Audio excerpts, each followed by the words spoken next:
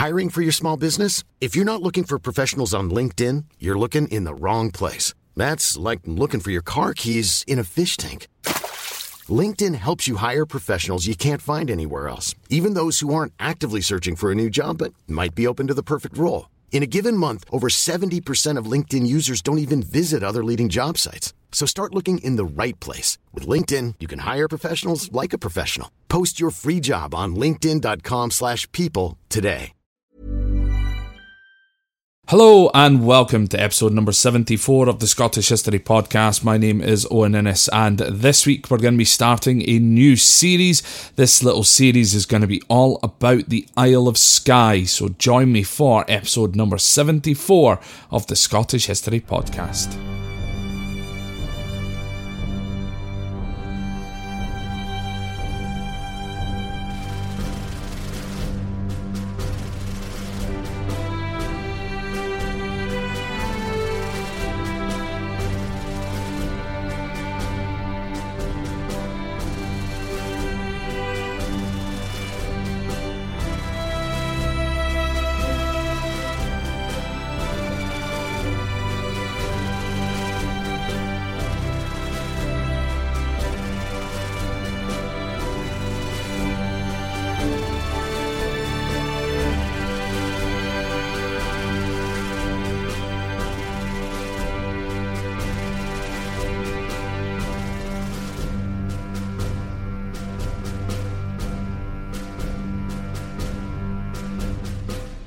We are going to be starting a new series on the Isle of Skye.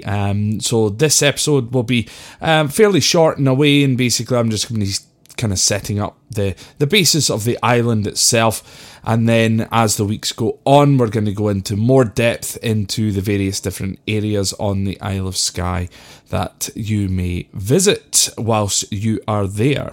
So why don't we just crack on? The Isle of Skye, or just simply Skye as most of us know it as, is the most northerly but also the largest island of the islands known as the Inner Hebrides. There are 38 inhabited islands and there are 43 uninhabited islands, which makes way too many to list, but the most well known, I suppose, would be the islands of Colonsay, Egg, Iona, Isla, Jura, Mull, Raasay, Tiree and Skye. There is, of course, the island of Eilean which is just off of the coast. I did do an episode about Eilean Castle, but Eilean itself is just the name of the island. So there's a new one for you if you didn't already know that Eilean is simply just an island. Now, I have chosen to do a series about the Isle of Skye because I think, for some reason, that I'm going to be spending a lot of time there this summer. But recently it has been highly requested through emails and messages and things like that.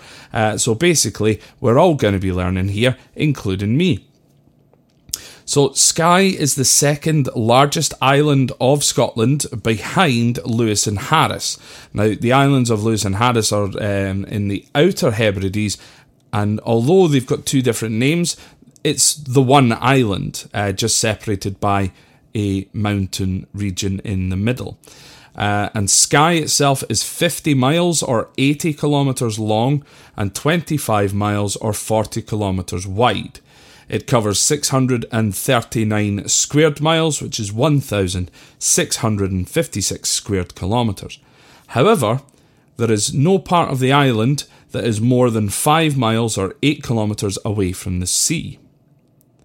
It features many sites of natural beauty, such as the stunning red and black Cuillin, the rocky pinnacle known as the Old Man of Storr, Kilt Rock, and the ever-changing landscape of the Curragh.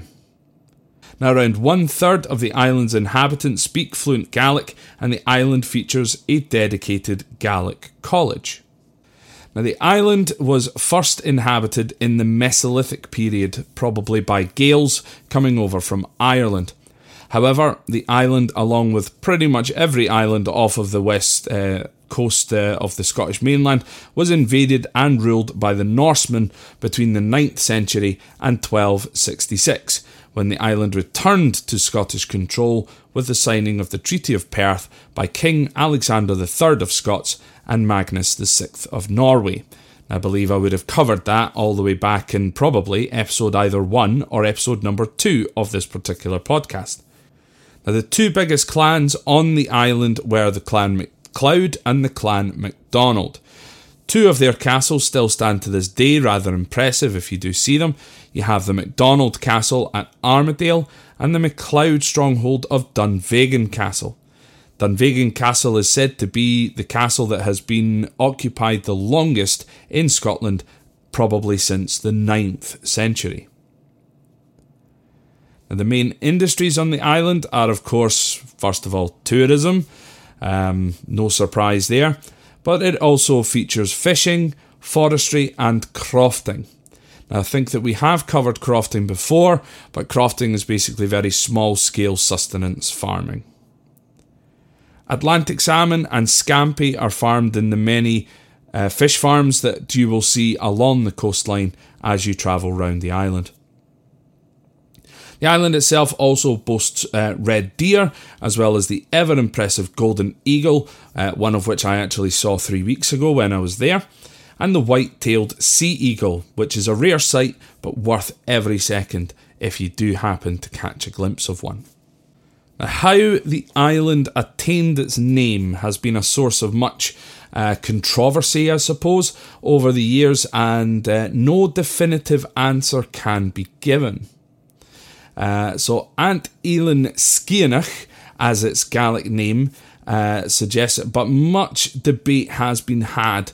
There are those who propose that it means the Winged Isle or the Winged Isle or the Notched Isle. Now, winged would make sense as it does have almost the shape of a butterfly to it from above. The first time that this was brought up was in 1549 by a man called Donald Munro.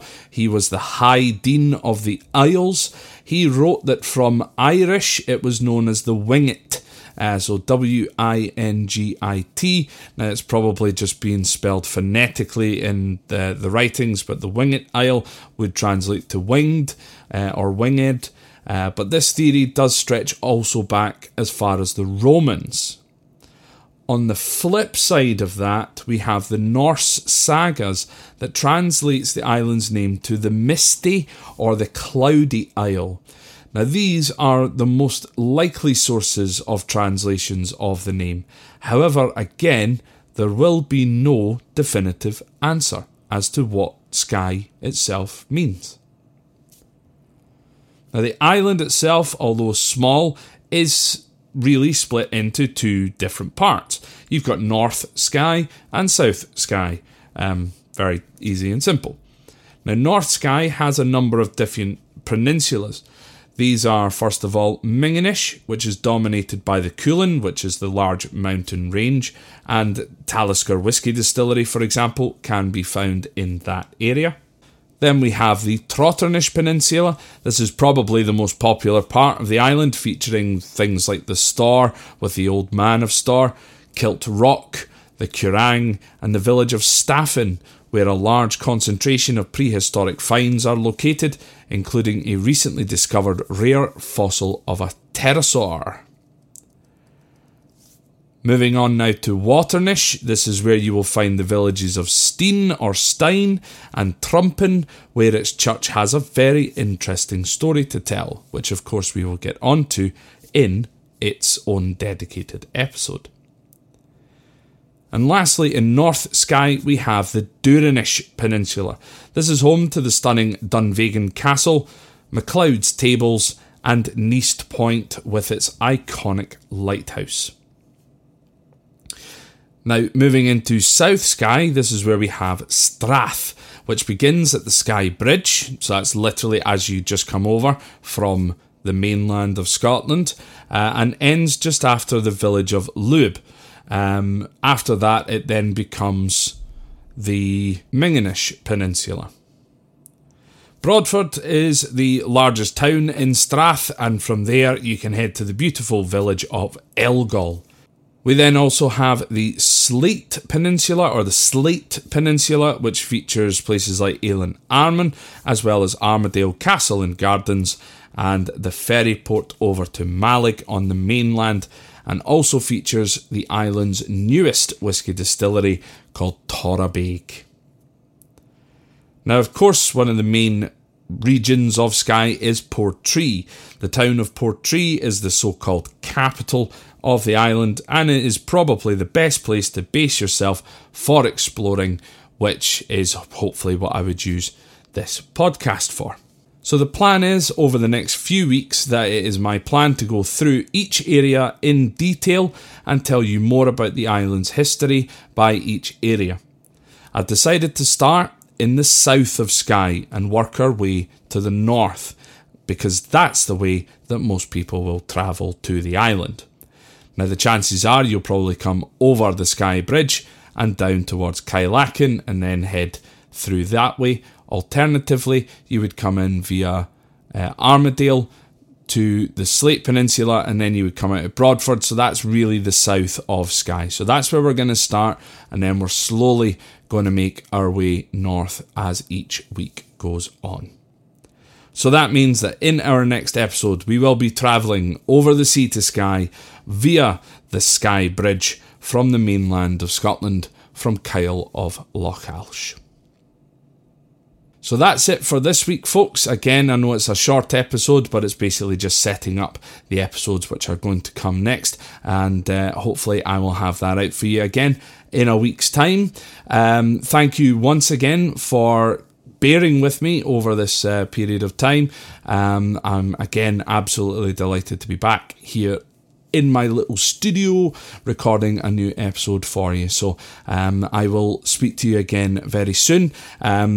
If you want to send me any further requests or anything like that, please do not hesitate to get in touch. You can do so via any of the social media platforms such as Facebook, Twitter and Instagram. Just search for Scott History Pod, or go to my website, which is www.scotthistorypod.com. And if for any reason you would like to help support the podcast, to help pay for the hosting fees and things like that, you can do so via Patreon, and that is on patreon.com/Scott History Pod. So once again, folks, thank you so very much for listening, and I will speak to you again next time.